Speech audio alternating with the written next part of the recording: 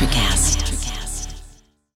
When you need mealtime inspiration, it's worth shopping Kroger, where you'll find over 30,000 mouth-watering choices that excite your inner foodie. And no matter what tasty choice you make, you'll enjoy our everyday low prices, plus extra ways to save, like digital coupons worth over $600 each week. You can also save up to $1 off per gallon at the pump with fuel points. More savings and more inspiring flavors make shopping Kroger worth it every time. Kroger, fresh for everyone. Fuel restrictions apply. It's not about the corner office. It's not about the fancy title. It's not even about the extra money. Responsible leadership is about taking care of those who choose to follow you, and that care takes on many forms. This podcast is dedicated to bringing you the best guests with the best advice to help you succeed in that endeavor. The Responsible Leadership Podcast is a production of The Leadership Phalanx. To find out more about me and what I do, visit leadershipphalanx.com. That's leadership, PHALANX.com. And now, on to today's show.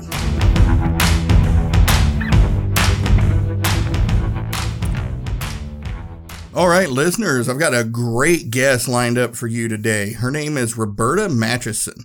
Roberta is a professional speaker, thought leader on talent, and international best-selling author. She has an active follower base of over 250,000 business professionals on LinkedIn. She's a highly sought-after expert who helps leaders in Fortune 500 companies, including Best Buy, GM, and Microsoft, as well as mid-sized businesses, achieve dramatic growth and market leadership through the maximization of talent. Her new book, Can We Talk? The 7 Principles for Managing Difficult Work Conversations, will be released in the fall of 2021. I can't tell you how honored I am to have Roberta as a guest. Her topics, this idea of difficult conversations, is an extremely valuable one, as we've seen over the past few years, and it's not going away. So go ahead, tune in, get ready. We're about to have some great conversation that's going to help you have great conversations. Roberta, thanks for being with us. Well, thank you so much for having me, Earl. Yeah, I really am blessed to be having this conversation with you, and especially somebody who kind of makes a living about talking about how we talk and have difficult conversations. And with that kind of backdrop in mind, and knowing your experience, I mentioned in the pre-roll bio there, I'm really curious to hear your answer that I start off all my guests with. When you hear the terms responsible leadership, what does that look like to you? Well, responsible leadership is taking care of your people and putting your people before first, putting them before your own needs. To me, that's what responsible leadership is. Yeah. No, I like that. I like that a lot. And it really falls in line a lot with, kind of the military leadership. As we were talking, my background's in the Marines, and we have this saying. Simon Sinek kind of made it famous because he wrote a book about it, but, leaders eat last. And that's a lot of what that's the crux of what you were talking about there is, we want to make sure that our people are taken care of so, they can thrive, right? Yes, especially now since, there is such a lack of supply, right, of people. So if you've got great people, you're going to want to do everything you can to keep them. Yeah. Yeah. No, and that is, that was a lot that you said there in just, a few words, because, we see the Great Resignation going on. We know that people are switching jobs. There's this kind of blue collar to white collar exodus going on, so to speak. And, markets are crowded in a lot of different ways, but the job market and attracting and retaining the right kind of talent is really one of those critical market choke points right now. Would you agree? Oh, absolutely. I mean, I help organizations attract top talent that will stick around. And, those that are, following suit and have a process in place and are taking their employees very seriously and really listening are doing so much better than those that aren't in terms of, retaining really good people. Yeah. And there's a great distinction to be made between getting talent and getting top talent, right? Yes, and there's also a very big distinction between keeping people and keeping your great people. That's true. That's true. So, you know, you've got a couple of books have come out recently because Evergreen Talent came out, just 2 years ago?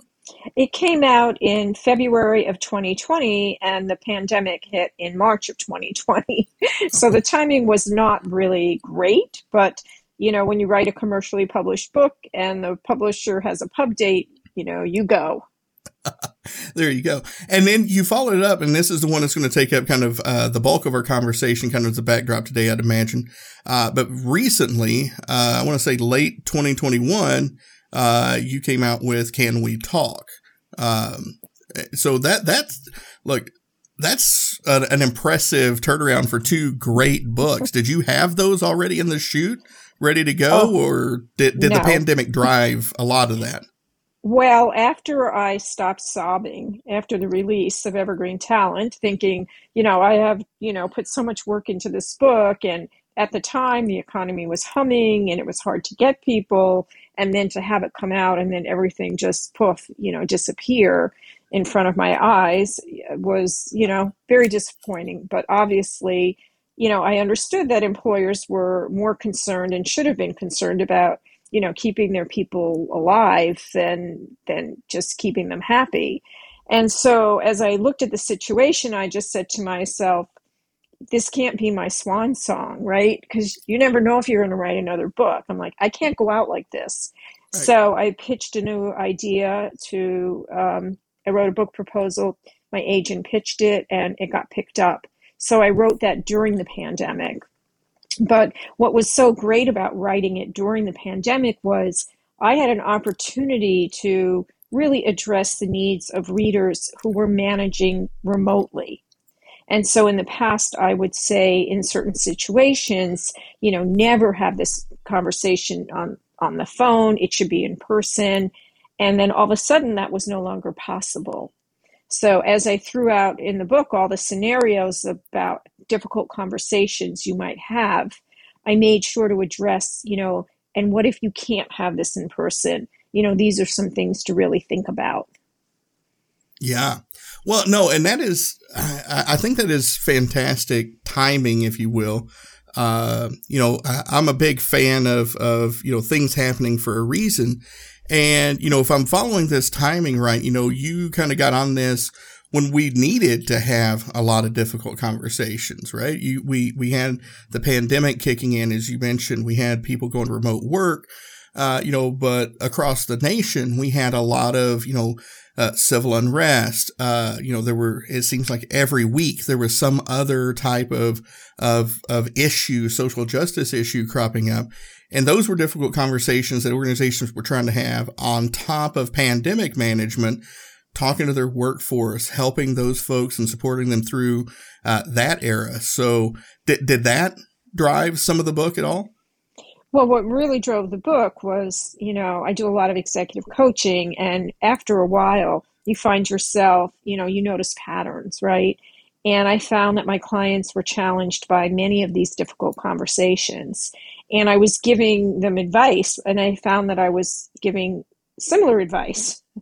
And I thought, it'd be a lot easier if I just wrote a book and, had that available to them so that when they got into these scenarios, that, eventually most of us will have one of those difficult conversations at work, that they had a resource that they could lean heavily on. No, and I love that you just said that there, because I think that is the one thing that I like to, have folks I'm working with really get through their head is a lot of this stuff is beyond your control, right? You can have the perfect culture. You can have a great place to work. You can have all of that go on, but we have a George Floyd incident pops up, and you're still going to have difficult conversations. They're unavoidable. They're going to happen. And what I like about your book is it is an outstanding resource for folks to be able to have difficult conversations, whether it is at work. And you talk about this stuff on your YouTube channel, which I'll put the link in the show notes here because I think it's great. But one of the things that you've got on there is talking about something as simple as, talking to an employee about that and telling them that they didn't get promoted. And a lot of leaders don't necessarily see that as a difficult conversation, but it really is, isn't it? Well, they don't see it as a difficult conversation because sometimes they don't have the conversation. That's true. All of a sudden on Monday, they make an announcement. Oh, I just want to let you guys know your colleague here, Mary, is just been promoted, right? But Sue is sitting there who applied for the job. But, that manager never thought to even tell her that this job isn't going to you. So, yeah. I tell you, I was working, again, kind of going off the video there. I was working with an organization and what I loved about your video is it mapped out how this encounter went almost perfectly with one twist. And I'm interested to hear your take on this. And if you've ran into this before, which I'm guessing you may have, the boss calls up the person and leads off with all these glowing reviews about everything that they did great and all that good stuff, right? And it put this person in a mindset that they got the job.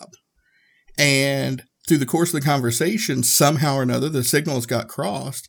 And this individual heard, I got the job. They called their wife. They started telling their friends. They were on cloud nine. And then this person had to go back and have a follow-up conversation. Like, you must have misheard something. You didn't get the job. And then that just crushed them then, because now they've got to go back and have a difficult conversation or 12 on their own. So I'm curious if you've seen that play out a lot. I have not seen that scenario, but I have seen the scenario where a manager will start a performance review or a termination conversation with, man, you're a great guy. You're my top performer. I'm really sorry to have to deliver this news, but we're going to have to let you go. Yeah. And the person's sitting there going, okay, you just told me I'm a great guy. You just told me I'm your top performer. How is it that you just told me that you have to let me go? I mean, clearly I misunderstood. Well, and then right. They go to their lawyer and they go, I don't get it. Look at all my reviews. They've been pristine. I just got a big bonus. And my manager told me I was the best employee he's ever had. How can this be? And that is a critical point right there, because I think, I don't think a lot of folks think to that level of, you said they go to their lawyer, open themselves up to, a wrongful termination suit or something like that, right? Mm-hmm. Yeah. That's why, listeners, as we get ready to get into these 7 principles here, and these are great principles, I want you to keep that really in your mindset is, we talk about organizations and employee engagement and things like that, and we talk about creating both physical and psychological safety. Difficult conversations, being able to have them appropriately is really key to creating a psychologically safe environment. And Can We Talk is a great way to help guide you through that process. So let's go ahead and dive into those principles a little bit. Does that sound okay with you? Yeah, absolutely. Yeah. So I love that you start off. Number 1 is confidence, trusting yourself and the other party. And I love that you throw the other party in there, because there's always another party involved, even if you're talking to yourself, right? Yes. And that's the guy or gal on your shoulders going, you don't want to say that. Don't go in there, Right. But so let's talk about confidence, right? Because, what is confidence? So where is that line where confidence crosses into cockiness, and how can we kind of avoid making that crossover, especially with these types of conversations? Well, I don't know if I'd draw a line, and I'll give you an example. One of my coaching clients, after having worked with me for several months, went into his boss and started to push things, right? And started to push to make sure that his people were being paid fairly. And just like you said, he was making sure his people were being taken care of. And in that conversation, he said to his boss, what about us executives? Because if we're not being compensated well, you're at risk here as well. And so yesterday he called me and he said, Roberta, I have some exciting news. And I said, well, what is that? And he said, I just got a raise. Would you like to guess how much his raise was? So it's either going to go one or two ways. Either it was an insult of a raise, or he kind of got a good 20% raise. Well, how about $100,000 raise? Oh, wow. Okay. Yeah. And I said to him, well, I guess you got your money's worth out of our coaching engagement. There you go. But he got $100,000 raise. And he said to me, it's all because of you. And I said, what do you mean? He said, working with you, I had the confidence. I had the confidence to go in there and push and to push for what I thought was right for my people, and to not back down and let my boss know that I deserved more money as well. Now, he didn't go in and ask for $100,000, but that's what he came out with. So, when it comes to confidence, it's really, knowing that you deserve something and stepping up and asking for it. And one of the things that I made sure in this book, Can We Talk? I made sure that there were examples in the book for people who needed to have difficult conversations with their boss as well as their peers. So it's not just a book like, oh, I'm a manager and I have to talk to my people about these uncomfortable situations. It's, I got to go to my boss and ask for something and I'm uncomfortable with that. But the more confident you are, and when you come across as being, very clear in what you're looking for, it's amazing what will happen. No, it really is. And that's another one of those kind of stigmas of military leadership that I like to debunk, because the way Hollywood depicts it is it's, this somebody barks orders and everybody scatters without question and just does it. And, always like to hedge. Yes, there are some times where that happens and that is necessary. But by and large, military leadership is kind of centered around what you were just talking about, especially, keeping your boss, I don't want to say in line, but, out of trouble. Like if you see them doing something that is obviously wrong, you're expected to kind of step up and say, hey, corporal, hey, sergeant, hey, colonel, we need to take a look at this. This is not going to end well. And be able to strike that balance between healthy, pushback and then, listening and not crossing into, I guess you could say, insubordination. But you're expected to really push back and not just let that person make an incorrect decision. And you talk about a difficult conversation, being an enlisted person talking to an officer or something like that, that takes a lot of confidence to go up and say, hey, sir, this is going to go sideways and here's why. But what I love about your story and the 100,000 raise there is that's a lot of times that's how that plays out, because that person is appreciative that you came to them and shone a light on this topic, right? Right. And so it's so important, especially to those of your listeners who are managers. I mean, the younger generation today, they don't think twice about pushing back. Right. So, as much as you might think that it's going to be a difficult conversation, they're excited. Like they want to challenge you. They want to, have a conversation with you. So you might be fearful, like, oh my God, like they're going to be really upset that I want to give them some feedback, but they're just sitting there going, please tell me, how do I get better? How do I get the next promotion? How do I get a raise here? Yeah. Well, and I love the word that you use a lot throughout this first chapter is trust. And, that really is. I like how you put it, kind of the last subchapter title, the cornerstone of all relationships. And that is so true, is getting an organization to realize that you need to build a level of trust where, it's okay to really have those conversations and nobody really feels threatened by it because you understand it's for the common good, right? Right. And it's not like the military. We're not going to follow you into the war, right, without questioning. We can give our letters of resignation. When you're in the military, it's hard to kind of resign, right? Hey, I changed my mind. It doesn't work like that in the world of work. Well, but you just hit something kind of critical there too, especially with the new generation. And this is what we saw. I don't want to make this a political conversation by any stretch, but with what we're talking about here, we saw with the vaccine mandate that kind of happened, right? We saw a large number of military personnel say, "No, I'm not going to get the vaccine," and push back. So, I think that trend does hold true even in the military to this day. I kind of wondered about that. And when I saw that, I thought to myself, and this is, I'm not military and I'm not political. I thought this is the perfect excuse. If you signed up and it's not what you thought it was, this is a perfect excuse to just get out, right? Just say, no, I'm not, I don't believe in it. I'm against it, and just take your papers and leave. So I wonder how many people chose that path just as an easy way to get out. I don't have an answer, but it is something that I think about.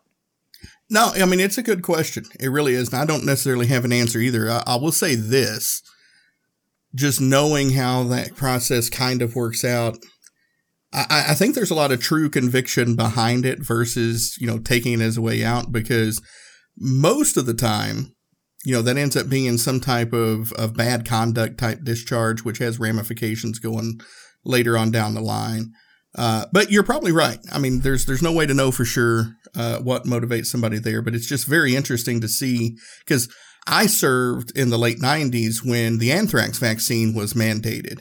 And, we had like onesies and twosies that said no, but by and large, everybody just said, okay, here's my arm, because it was kind of a generational difference. So, but yeah. So, but I like the confidence and that folks have that ability to kind of sit back and do the healthy pushback and push the conversation farther.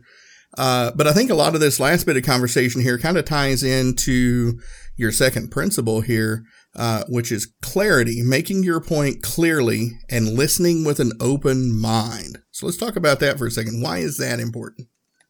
Well, so many times we get into these conversations and we really have no end game. Like, we really don't know, like, what is it that we really want to achieve here? And I'll give you an example. I was coaching my son, who's getting ready to graduate college, and he was in the process of his job search.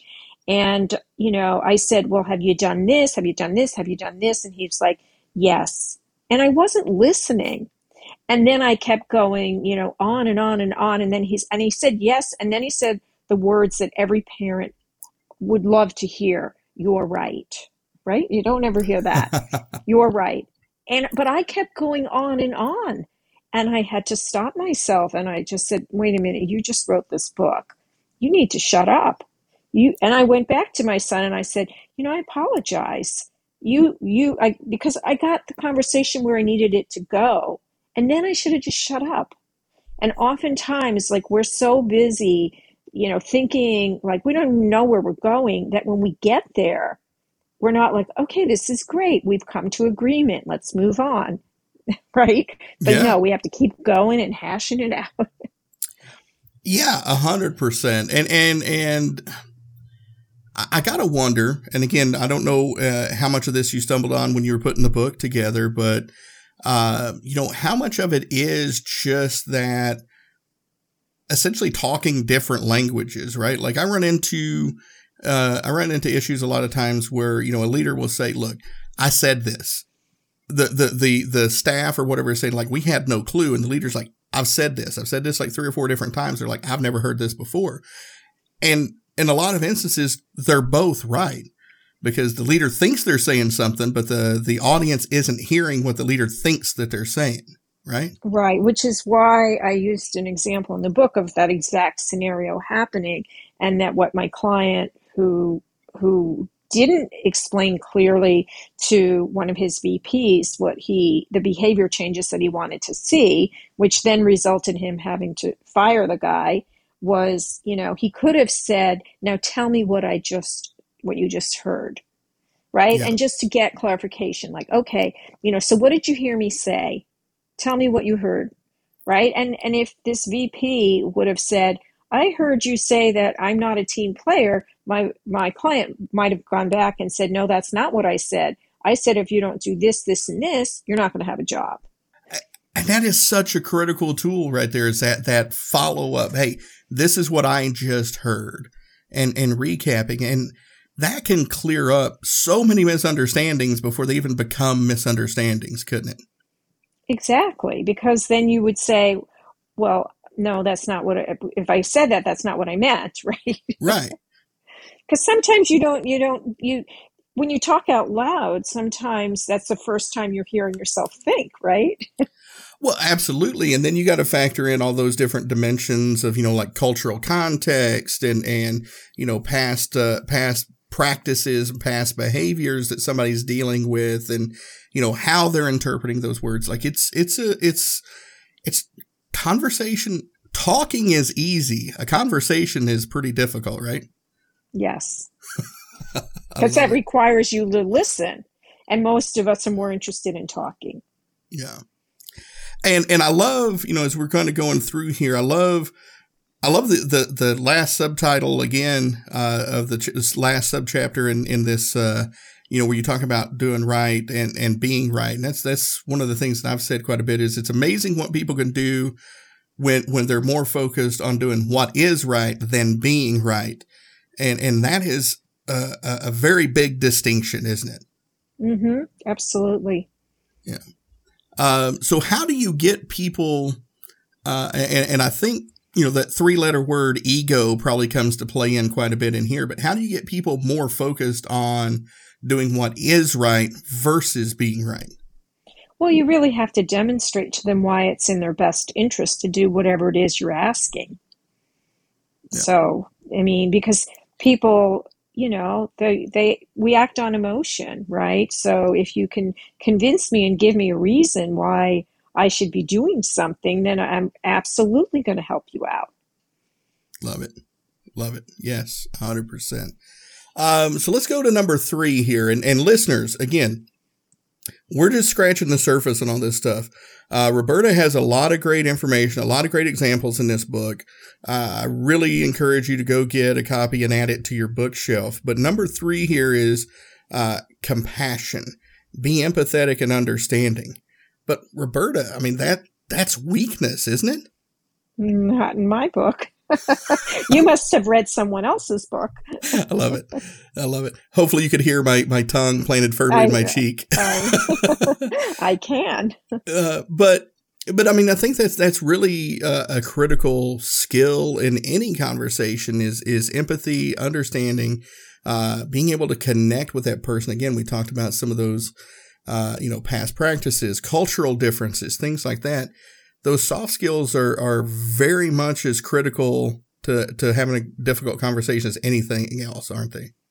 Well, that's the key to having those difficult conversations, right? Yeah. If it were the hard skills like technology and using your computer, I'm sure all of your listeners are very proficient in how to send that email, right?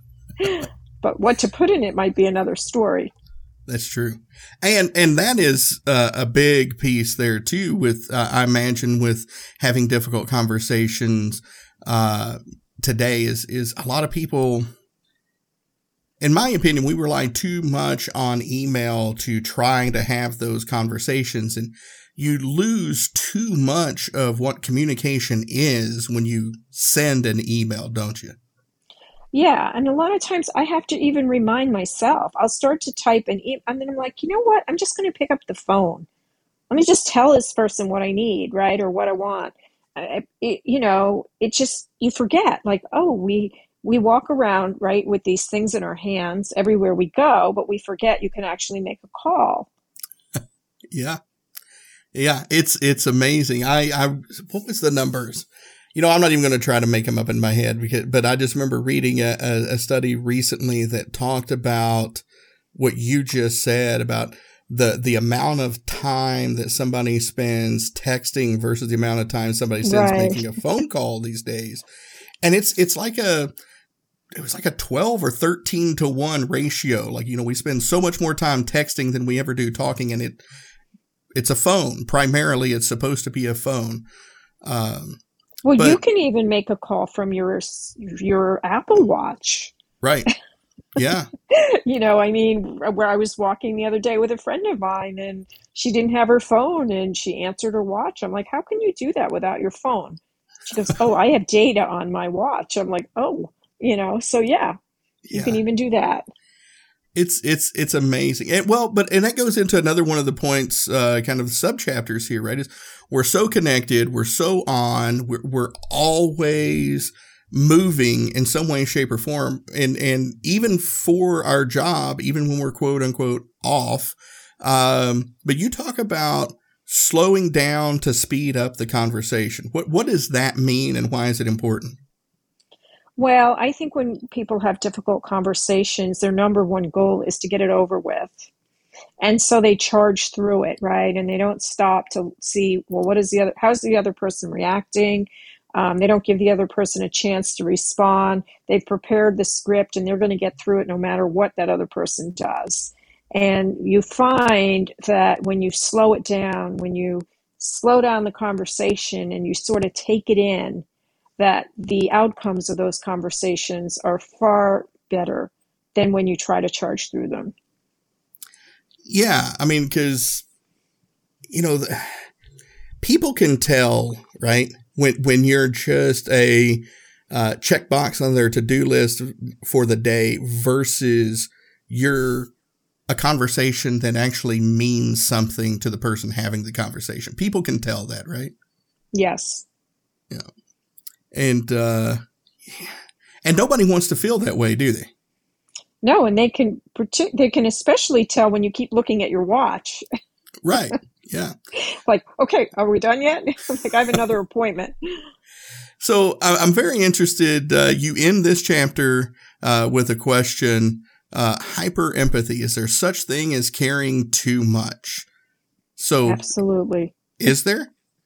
Absolutely. The woman that I highlight in that chapter is a former client who is now a friend. And, she learned that very valuable lesson that I teach my clients. And that's, you can't want more for someone than what they want for themselves. Mm. And she just kept trying to, the story in the book goes into more detail, but one of the men in her group had a baby. And, when he came back from leave, he had a million excuses why he couldn't get work done. And, it was interesting because she doesn't have children, yet she was very empathetic to what he was going through. And she kept giving him this leash. And it finally came back to bite her because she gave him such a long leash that, she was told, like, you have to reduce your department and this guy's going. And that didn't really look that didn't make her look really good, because right. She should have said to him way before, this isn't working. Yeah. No, I love it. I love it. That is a great story, and it plays out a lot. And, yeah, I've seen that happen. And like you just pointed out, it builds. We think that it's doing that person a service. We're trying to be overly empathetic. We're trying to be overly understanding. We're trying to give them a chance, but you're kind of enabling those bad habits to happen and build. And you're really doing them a much more of a disservice by being that hyper empathetic person, aren't you? Absolutely. Because that's not how the world works, right? Right. So number 4, is curiosity, asking questions rather than shutting down. And I love this one, but I'm curious, like, what is the kind of the key takeaway from this principle that you want listeners to kind of travel with? Well, I want them to really walk away with the understanding that, you cannot make assumptions. You have no idea how somebody feels or what they're thinking unless you ask. And so don't make assumptions. Don't think, this guy is doing this on purpose or whatever. There could be extenuating circumstances. And unless you take the time to have those conversations and to be curious and ask, well, how is this so? Like, how did you come to this conclusion? Unless you ask those questions and you really listen deeply, you're going to really miss the boat on this. Yeah. And that right there, again, I'm curious to hear your experiences, but I'll share mine is that piece that you just mentioned right there is probably one of the easiest ways to avoid, and if not avoid, quickly de-escalate conflict, is just being curious about what's going on. Yes. I mean, it's simply asking, hey, how did you come to that conclusion? What's your evidence? Share this with me. Yeah. I was working with a group, and there was conflict between one of the managers and one of the employees. And it was kind of hey, you come in every morning and you say hello to everybody but me. And the person thought that the manager just absolutely despised them. And come to find out, once they talked through it, the manager's like, look, here's where I come in, where you said, I don't see you. I didn't even know that you were there. I didn't know I was not saying hello to you in the morning because you weren't in my visual field. I apologize. And it was, that not asking the question, why don't you, say hello to me? We could have avoided a lot of this. And, luckily they were both parties were kind of understanding to each other's plight there. But yeah, there were probably, 6-7 months of animosity just building up over this one little. Long story short, what had happened was, no pun intended there, was the manager was on the shorter side and the employee sat over to the back, and it was just tall enough, the cubicle, to where they couldn't see like the top of their head like they could everybody else. And once they explained it, it was like, oh, okay, that makes sense. Well, and if that employee had read the book and had felt uncomfortable with the fact that, why am I being treated differently? He or she would have been comfortable approaching the boss saying, hey, I noticed that when you come in every morning, you seem to say hello to everybody but me. Mm-hmm. Is there something going on here, right? So that's the value of this book. And that's why it's so important that people understand that it's not just the manager who's responsible for these conversations and for starting them. It's also your role as an employee to make sure if you have something that's on your mind that you bring it up. It's a two-way street here. Yeah, 100%. And not just, and again, you make this point a couple of different places and definitely on your YouTube channel, but it's not just one of those things that you do. Like I mentioned in this case, it was like several months. It wasn't until a performance review that this came to light. You don't wait, right? You try to have the conversation immediately. No, you don't wait. And because nothing ever great happens when you wait. Yeah. It makes it a lot worse. So, let's jump ahead here to number 5.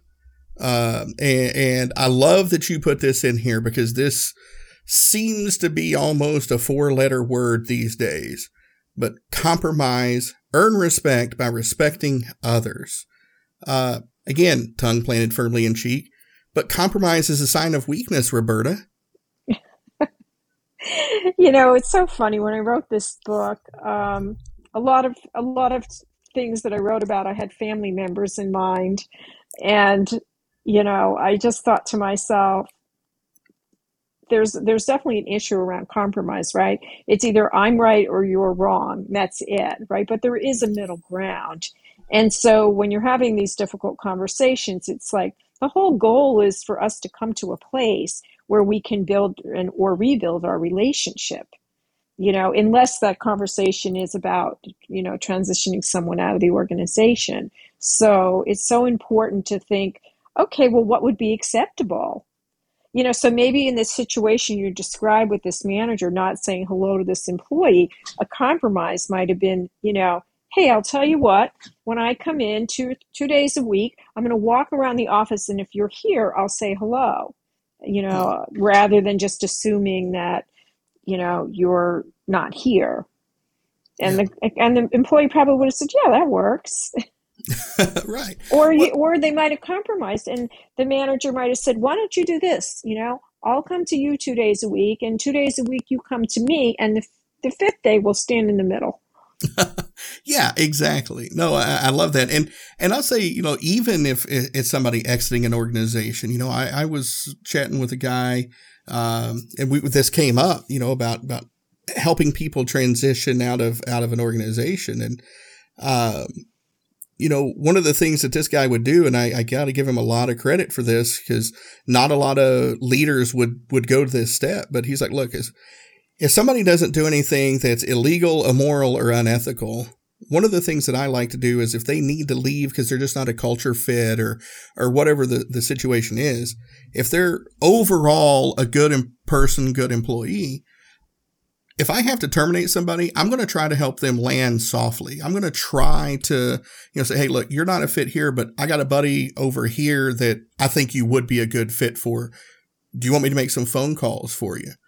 And you can still have that difficult conversation and find that compromise point. And even though it's not a fit there, maybe you can help somebody find their fit as part of the process, right?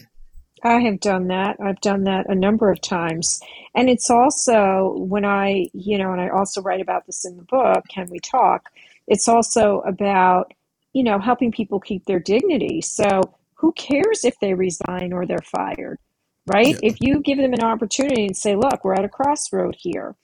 We got two avenues we can go down. One is I can put in termination papers here, or the other is you can resign. What would you like to do? Yeah.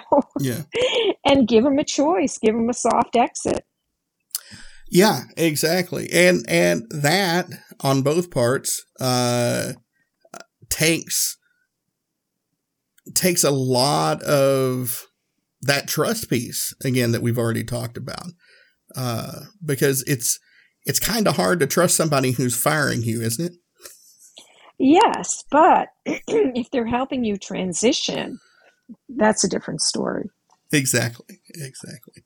All right. So number 6 here is credibility. Recognizing your word is only as good as your actions. And why I love this one is, one of the things I talk about here at the Leadership Phalanx, I talk about those shields. And the first one I talk about is you were always on display. And that's kind of what this boils down to is you have to make sure that your actions and your word are in alignment. Otherwise, there is zero shot at credibility, right? Well, I do a lot of leadership training, and especially, for new leaders who are suddenly in charge. And I always say to them, look, it's your behaviors that matter, not your intent. Yep. So that's really what's important. And people will notice that disconnect quick, fast, and in a hurry, won't they? Oh, absolutely. It's amazing. It's like blood in the water sometimes. It's that obvious. And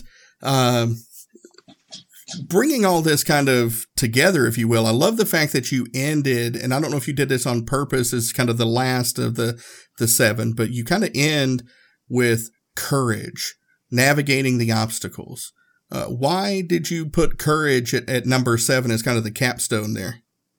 Well, I put courage at the end because I'm hoping that people, after they've read the book and they have the skill set now, because they have the process that they need in order to have effective conversations, I'm hoping that they will have the courage that as a result of reading this book, they will have the courage to have these conversations, because it does take courage. It does take courage to tell your boss you're not happy with the way they're treating you. It does take courage to ask for a raise. It does take courage to tell an employee that their performance isn't up to standards. So that was my hope at the end. It was like, okay, guys, you've got what you need. Now you need the courage, and let's get this conversation going. Yeah, no, I love it because it's true, and it really is the perfect word for it, because we always talk about courage isn't an absence of fear; it's acting in the presence of fear. And I think if you don't go into these conversations with a little bit of healthy fear and the courage to push through it, you're really setting yourself up for failure. more than anything else, right? I mean, if you go in with this cavalier attitude that you've got all the right answers, you know everything that's going on, and you're not afraid to have the conversation, I don't know how it can end well. Well, I have a little bit of a different viewpoint on that. I mean, you have been in the military, right? And right. So people are shooting at you. Okay? That is something that could happen. But when you go into these conversations, you have to remember there's nobody shooting at you, right? And so what's the worst that can happen? And that's how I look at it. I don't want people to go in having a little bit of, fear about what might come out of this. I want them to go in confidently because they're going to come out of this alive one way or another. Yeah, I can see that. I guess where I was going with it is going back to the empathy piece and all that, and having the respect and the empathy there to not just say, hey, you're fired. But yeah, I see where you're going. I can get with that. So Roberta, we've been chatting here for good grief. We're already approaching about 45 minutes or so here. The time has flown. Is there anything that we didn't get a chance to cover that you want to leave listeners with before we close out here? Well, I just want your listeners to know that it's, management is not easy, okay? And anyone who's ever been in management knows that this is not a cakewalk. But, these conversations it's about skill building. And the sooner you get better at having these conversations, the more successful you will be in your career. I love that. So folks want to find out more about Roberta Matuson. They want to find out how to work with you. They want to find out where, more about your previous books before Can We Talk. What's a good place for them to do that? Well, they can go to my website, Matuson, Matuson, consulting.com. They can send me a LinkedIn invite and just mention your name, Earl, so I know who they are. And they can follow me on Twitter at Matuson. All right. No, that's great. Well, Roberta, thank you very much for having this conversation and spending this time with me and my listeners. This has been outstanding. I really love the book. Listeners, I want to plug this one last time. Make sure you get over there. We're going to have those links in the show notes. It's going to be very easy for you to just click and go.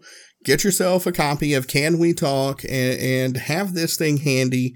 Go through it and get ready to either start having those difficult conversations or be better at having those difficult conversations. So Roberta, thank you for spending this time with us and having this outstanding discussion with me and my listeners on the Responsible Leadership Podcast. Well, thanks again for having me, Earl. Well, all right, folks, there you have it. Another great show about responsible leadership. I really appreciate you listening. And if you have any feedback for me, please reach out at earl@leadershipphalanx.com. That's EARL@leadershipphalanx.com. Thank you for rating, reviewing, subscribing, and sharing the show so these messages can spread further and make a bigger impact. With that, I look forward to speaking with you again in the next episode.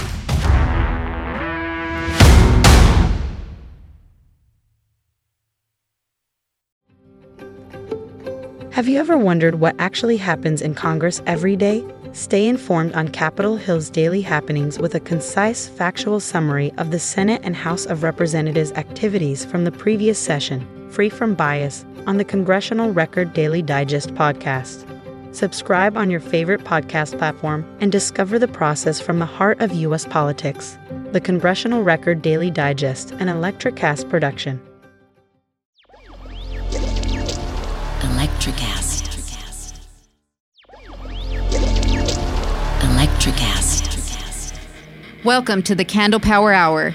Come with us backstage behind the scenes of show business spanning over 4 decades and bringing you the experiences that can only be told by the people who were there. Our guests are from the A-list, the F-list, and everyone in between. Get set for some of the most insane, hilarious, and inspiring stories you will ever hear. I'm Mercury. And I'm Diego. Your hosts for the Candle Power Hour.